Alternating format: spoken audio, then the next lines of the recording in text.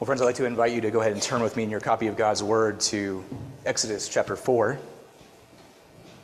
I love the fact that we're just going verse by verse right through Exodus. I know in many ways it can seem a little long. How long might we be in Exodus, right? But the beauty of going through it verse by verse is that we actually see God's providence in how He gives us the exact word that we need as we go right through it. And it's no irony to me, it's not lost on me that right now, as we look at this passage, we're about to see the theme that speaks to us specifically in the situation that we as a church plant find ourselves in. Call it providence, but it is exactly where we are at right now as a church. And so, friends, Exodus 4, as a brief precursor to this passage, to our sermon even, is all about the oh-so-fun theme of doubt. A theme that none of us really like to talk about, right? Doubt. What happens when we don't believe God, when we're faced with doubts? Well, God answers us. And this is especially a fitting theme for us as a young, bustling church plant. Because there are, I'm sure, no doubt, doubts here in our own midst. For instance, we might ask these questions often, and I hear it myself in my own heart and in conversations. How could God ever use us here in downtown Lynchburg for His glory to reach the lost for Christ? How will God provide for our church as we move forward in faith? And why would He even want to use us, given our own feelings of inadequacy and inability in the day by day? These are doubts that I wrestle with, and I'm sure doubts that you wrestle with as well, especially as we come together as God's people every Sunday. But the message of Exodus 4, 1 through 9 directly addresses these doubts and so many more with God's assurance. See, it tells us of His plan of deliverance from the evil devices of sinful men and the freedom into which He is bringing us as a collective people, as this church plant here in downtown Lynchburg. It tells us this central theme, the big idea, if you will, for this morning, that we are to trust in God despite the odds. Again, we are to trust in God despite the odds. And so let's go ahead and read now from God's holy word in Exodus 4, verses 1 through 9. Then Moses answered, "But behold, they will not believe me or listen to my voice, for they will say, 'The Lord did not appear to you.' The Lord said to him, 'What is that in your hand?' He said, 'A staff.' And he said, 'Throw it on the ground.' So he threw it on the ground, and it became a serpent, and Moses ran from it. But the Lord said to Moses, 'Put out your hand and catch it by the tail.' So he put out his hand and caught it, and it became a staff in his hand. That they may believe that the Lord, the God of their fathers, the God of Abraham, the God of Isaac, and the God of Jacob, has appeared to you." Again, the Lord said to him, "Put your hand inside your cloak." And he put his hand inside his cloak. And when he took it out, behold, his hand was leprous, like snow. Then God said, "Put your hand back inside your cloak." So he put his hand back inside his cloak. And when he took it out, behold, it was restored like the rest of his flesh. "If they will not believe you," God said, "or listen to the first sign, they may believe the latter sign. If they will not believe even these two signs, or listen to your voice, you shall take some water from the Nile and pour it on the dry ground, and the water that you shall take from the Nile will become blood on the dry ground."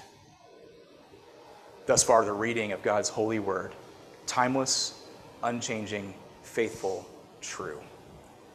Let's come before our God in prayer again. Father, as we now approach the preaching of your word, we ask, O Lord, for your Spirit to be at work in our hearts. We thank you, O Lord, that the preaching of your word is truly your word ministering to us. And so, Lord, we ask that the Holy Spirit himself would be flooding our hearts by your grace with the very message that you would have for us this morning. I ask, O God, as your messenger, that I myself would get out of the way, that you, O Lord, would speak to us, that you would minister to our souls exactly where each one of us needs it this morning. Encourage us, O Lord. Build up our faith. Bind us up in the body of Christ. And let us hear now your word given, O Lord, to us. We pray this all in Christ's holy name and for his name's sake. Amen. Well, friends, this morning I want to frame our approach to this passage with 3 key points. First, Moses' doubt that we see immediately right there in verse 1. Second, God's answer to Moses' doubt, which we see, of course, in the remainder of the verses 2 through 9. And finally, implicit to our text, our assurance as Christians as we learn from this text and apply it to our lives. And so again, Moses' doubt, God's answer, and finally, our assurance. Let's go ahead and begin by taking a look back at the greater context of our passage. We know, as Pastor Clay has been preaching through chapter 3 for us the last few weeks, that Moses had come across by this point nothing less and no one less than the angel of the Lord, Christ Jesus himself, right there in the burning bush. See, the Lord God himself appeared to him, as we know, in a flame of fire, with his presence cloaking and saturating and all but consuming that living bush right before Moses' fearful eyes. And so right here we see the creative power of God, the sustaining providence of God, and the incarnational majesty of our God on full display already for us in Exodus 3. And so calling out to Moses, the Lord we know drew him in, allowing his barren feet to traverse upon this holy ground. Though fearful, Moses answered in our text, "Here I am." But immediately upon learning that it was God who called out to him, Moses hid his face in shame from before God's holiness. But he also cowered in fear at the commission he was about to receive, the call to action that God would give him.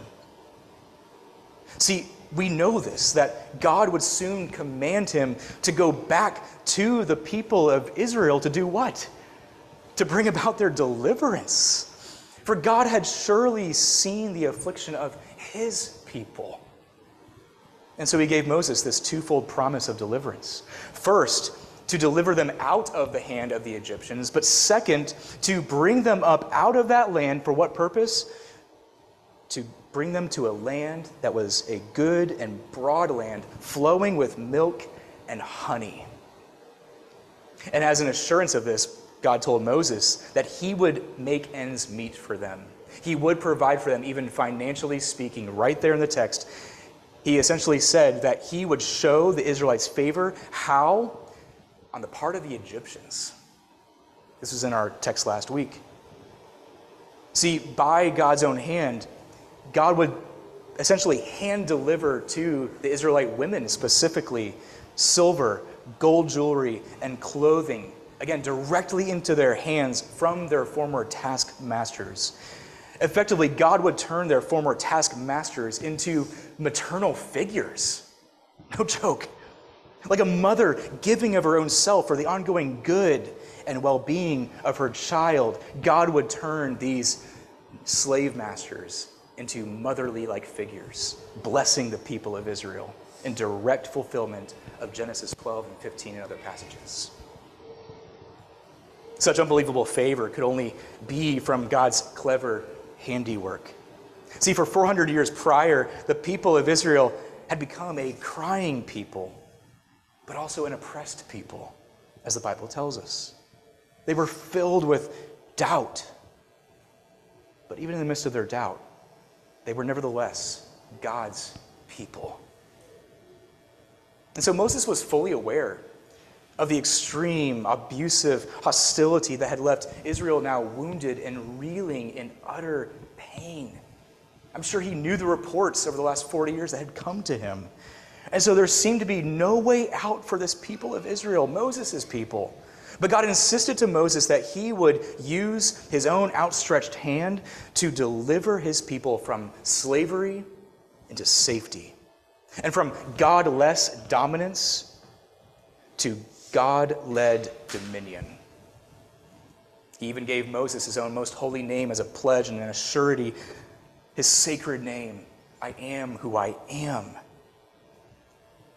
But even though Moses, at this point in our passage of Exodus 4, may have trusted God himself at this point in our reading, he most certainly doubted the hearts of the people. Exodus 4 verse 1 again tells us this. Then Moses answered, and this is our key phrase, but they will not believe me or listen to my voice, for they will say, the Lord did not appear to you. In other words, he was saying, God, I know these people. I grew up with many of them. They have been through so much hurt and pain. Decades, centuries even before us have come and gone, and there has been no deliverance from this cruel oppression. Surely they will not believe me. Do you hear the doubt in his voice? Friends, hierarchy is at the very core of all doubt. See, Moses knew that God could certainly do the impossible. He feared God in that way. After all, as he was still speaking with God, the Lord was yet still consuming the bush right in front of him that whole time, without letting that same bush be consumed itself. And so Moses wasn't even necessarily afraid, from what we know of in our text, of what Pharaoh might do to him. He wasn't even necessarily afraid of the going, the actual commission itself. He didn't fear the likely sentence of death for defying Pharaoh, but he did fear something greater on that totem pole, so to speak. He feared the people. And more specifically, he feared their judgment of him. Now, I'm sure that most of us have heard before that the greatest fear that almost all of us as humans have in this life is the fear of death and dying. Some people might say taxes as well might be included in that. But this is simply not the case.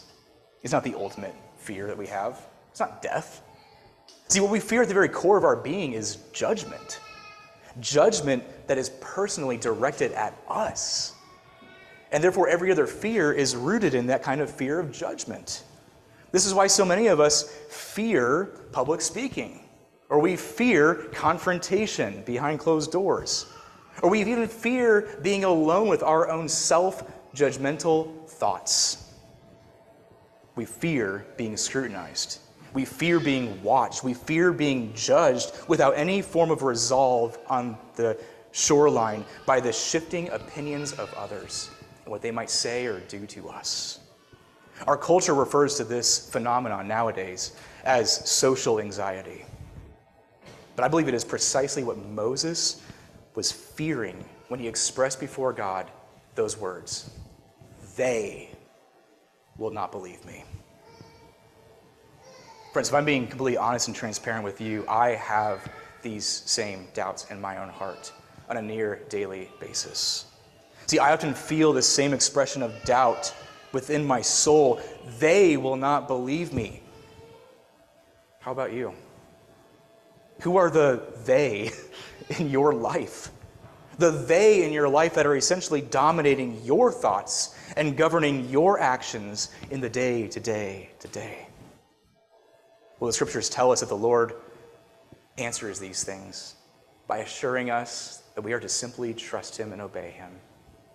And in Micah 6:8, he very gently, like a father to a child, directs us. He says this, he has told you, O man, what is good.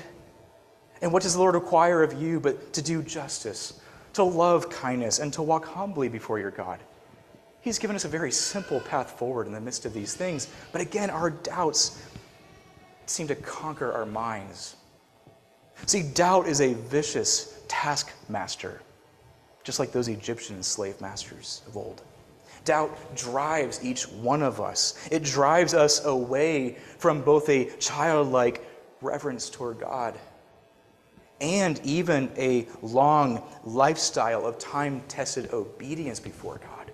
It affects both the simple and the mature in the faith.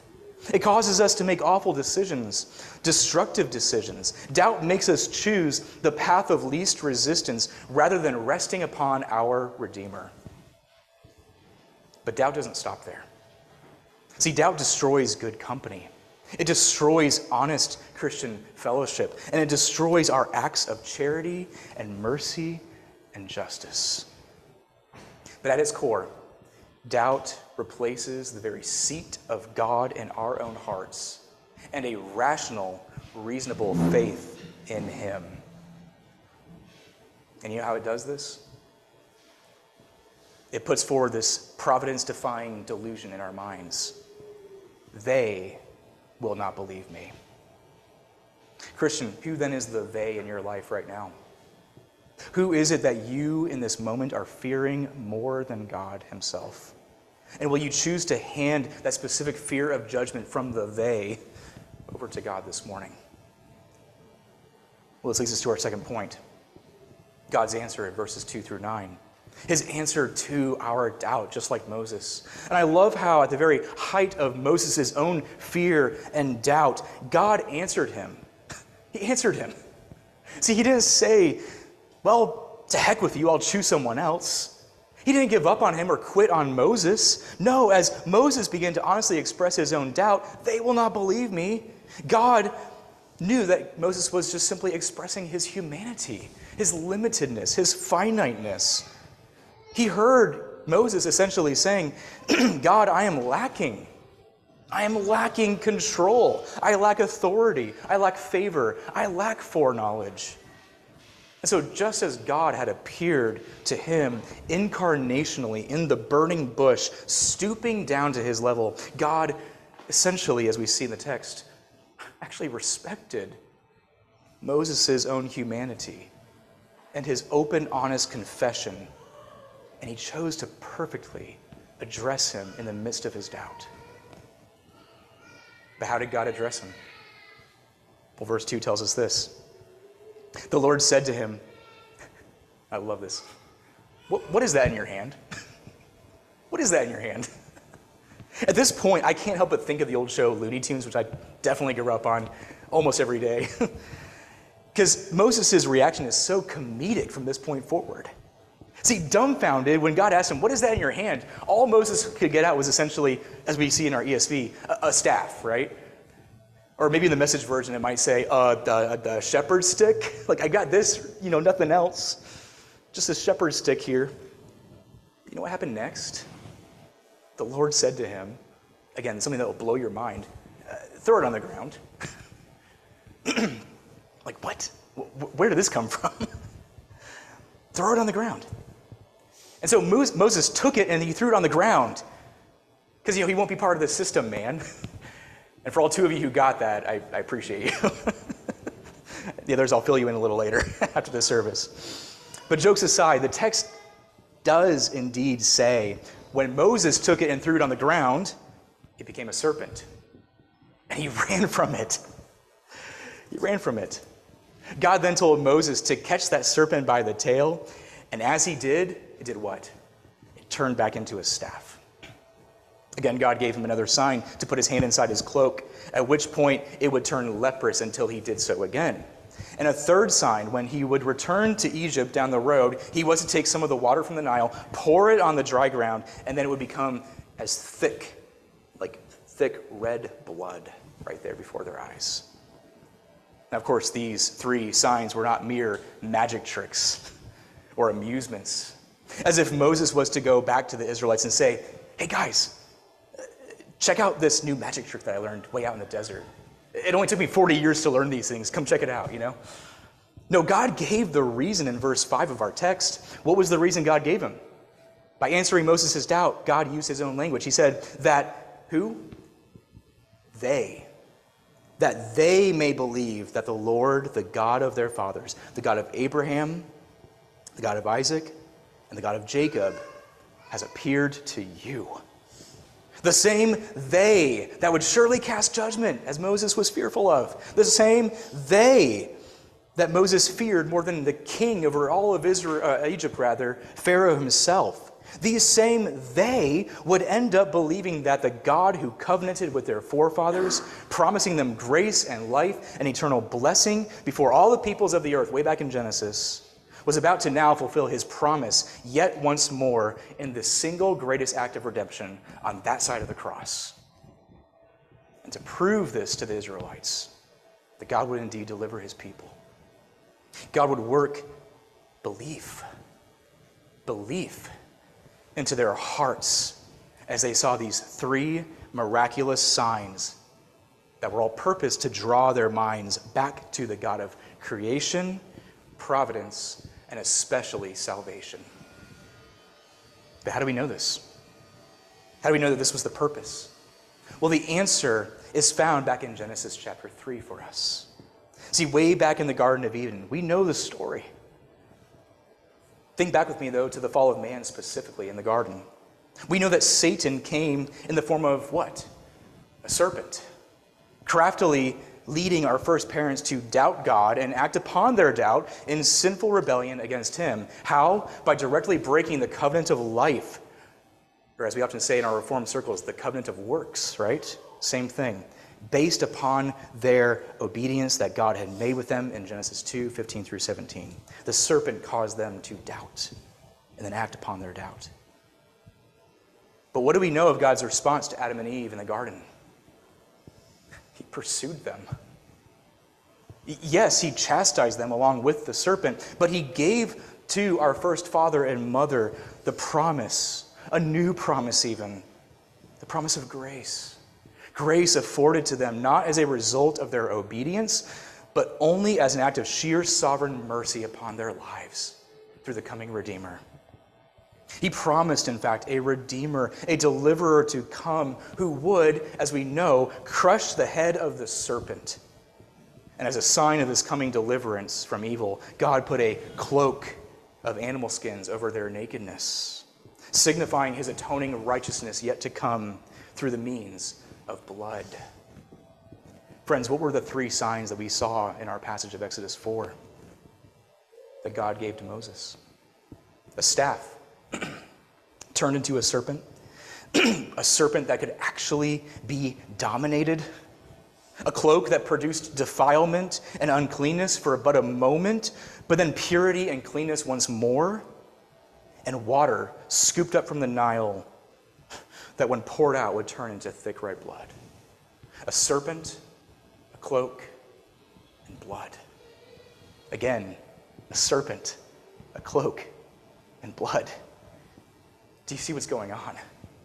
See, God was communicating to Moses along with the rest of his own people that not only was he the same God who created all things at the beginning, and by his own hand upholds all things by the word of his power. He is the living, covenant-making, covenant-keeping God of all salvation. The same God who promised salvation way back in the garden, who would once again display signs of his coming salvation through the signs of a serpent, a cloak, and blood. This brings us to our 3rd and final point this morning. See, this divine answer leaves us with a now resplendent view of God's greater redemption through Christ, doesn't it? See, even in the midst of our doubts, God answers and he declares to us the assurance of our salvation as afforded to us in the gospel of grace. Hear this gospel preached over you from Galatians 4. Galatians 4 tells us, "But when the fullness of time had come, God sent forth his Son, born of a woman, born under the law, to redeem those who were under the law, so that we might receive adoption as sons. And because you are sons, God has sent the Spirit of his Son to our hearts, crying, 'Abba, Father.' And so you are no longer a slave, but a son. And if a son, then an heir through God." Think again of the signs that God gave Moses and the people. A serpent, a cloak, and blood. These same signs rightfully draw our mind's eye now to nothing short of the cross of Christ. See, upon the cross, Christ waged all-out war against Satan, sin, and death, and dealt the final death blow to our great enemy, crushing the head of the serpent right there upon the cross. In his atoning death, Jesus covered and paid for our sins and clothes us now with the purest of all cloaks, his perfect righteousness attributed to all of us who confess our sins and call upon him for salvation. And the blood that once poured forth from Christ's own head, his hands, and his side still speak to us who believe the powerful word of forgiveness in his name alone. Surely, friends, this causes our hearts to sing, does it not? In the words of the hymn writer William Rees, I love these words. He said this: "Here is love, vast as the ocean, loving kindness as the flood, when the Prince of Life, our ransom, shed for us his precious blood. Who his love will not remember, who can cease to sing his praise? He can never be forgotten throughout heaven's eternal days. On the Mount of Crucifixion, fountains opened deep and wide. Through the floodgates of God's mercy flowed a vast and gracious tide. Grace and love, like mighty rivers, poured incessant from above. Heaven's peace and perfect justice kissed our guilty world in love." Brothers and sisters in Christ, in view of God's sheer mercy and his answer to our own doubts, what room is then left for these doubts? What room is left for any judgment against God's elect? What room is there for condemnation and fear in our own lives as we go forward? Our God has conquered each one of them through the same angel of the Lord who appeared before Moses 3,500 years ago. That's the final point of application then. Again, what then are the doubts that we are harboring, not just in our own individual souls, but in our life here as the body of Christ, as a young church plant? What are these fears? Who or what are we fearing in this season? Do we fear this season of support raising? Do we fear what other churches in our pasts may think of us as we grow and flourish and blossom? Do we fear that God will not provide for our every single need along the way? Do we fear that no one new may come and actually join themselves to our young church? Do we fear our own inadequacies in serving this downtown community when all we have, like Moses, is a mere staff in our hands? Well, I know the list goes on and on. But how does God answer each one of these doubts? What assurances does his timeless, unchanging, authoritative word speak over us even now? Let me give you a few examples. Psalm 91. "Because he holds fast to me in love, I will deliver him. I will protect him because he knows my name." Psalm 138, "Though I walk in the midst of trouble, you preserve my life. You stretch out your hand against the wrath of my enemies, and your right hand upholds me." Matthew 10, "The laborer deserves his food." Psalm 44, "You are my king, O God, ordained salvation for Jacob. Through you we push down our foes. Through you and your name we tread down those who rise up against us." And finally, Psalm 90, "Let the favor of the Lord our God be upon us, and establish the work of our hands." Yes, establish the work of our hands. So, church, this is our loving God in whom we trust. And so, friends, trust in God despite the odds. In the name of the Father, the Son, and the Holy Spirit. Amen. Let's pray. Lord God, we thank you so much that you indeed, again, are the author and perfecter of our faith. We thank you, O Lord, that you invite us to come before you like children. For, Lord, you indeed love us. You will clothe us. You will feed us. You will nurture us. You will care for us. Lord, the list goes on and on. Who are we to doubt? Who are we, O Lord, to say no to you? Lord, we thank you, though, that you have given us protection, a safe refuge from the storm, a mighty fortress into which the righteous man can run into and be safe. So, Lord, we thank you. We praise you. In Christ's holy name, amen.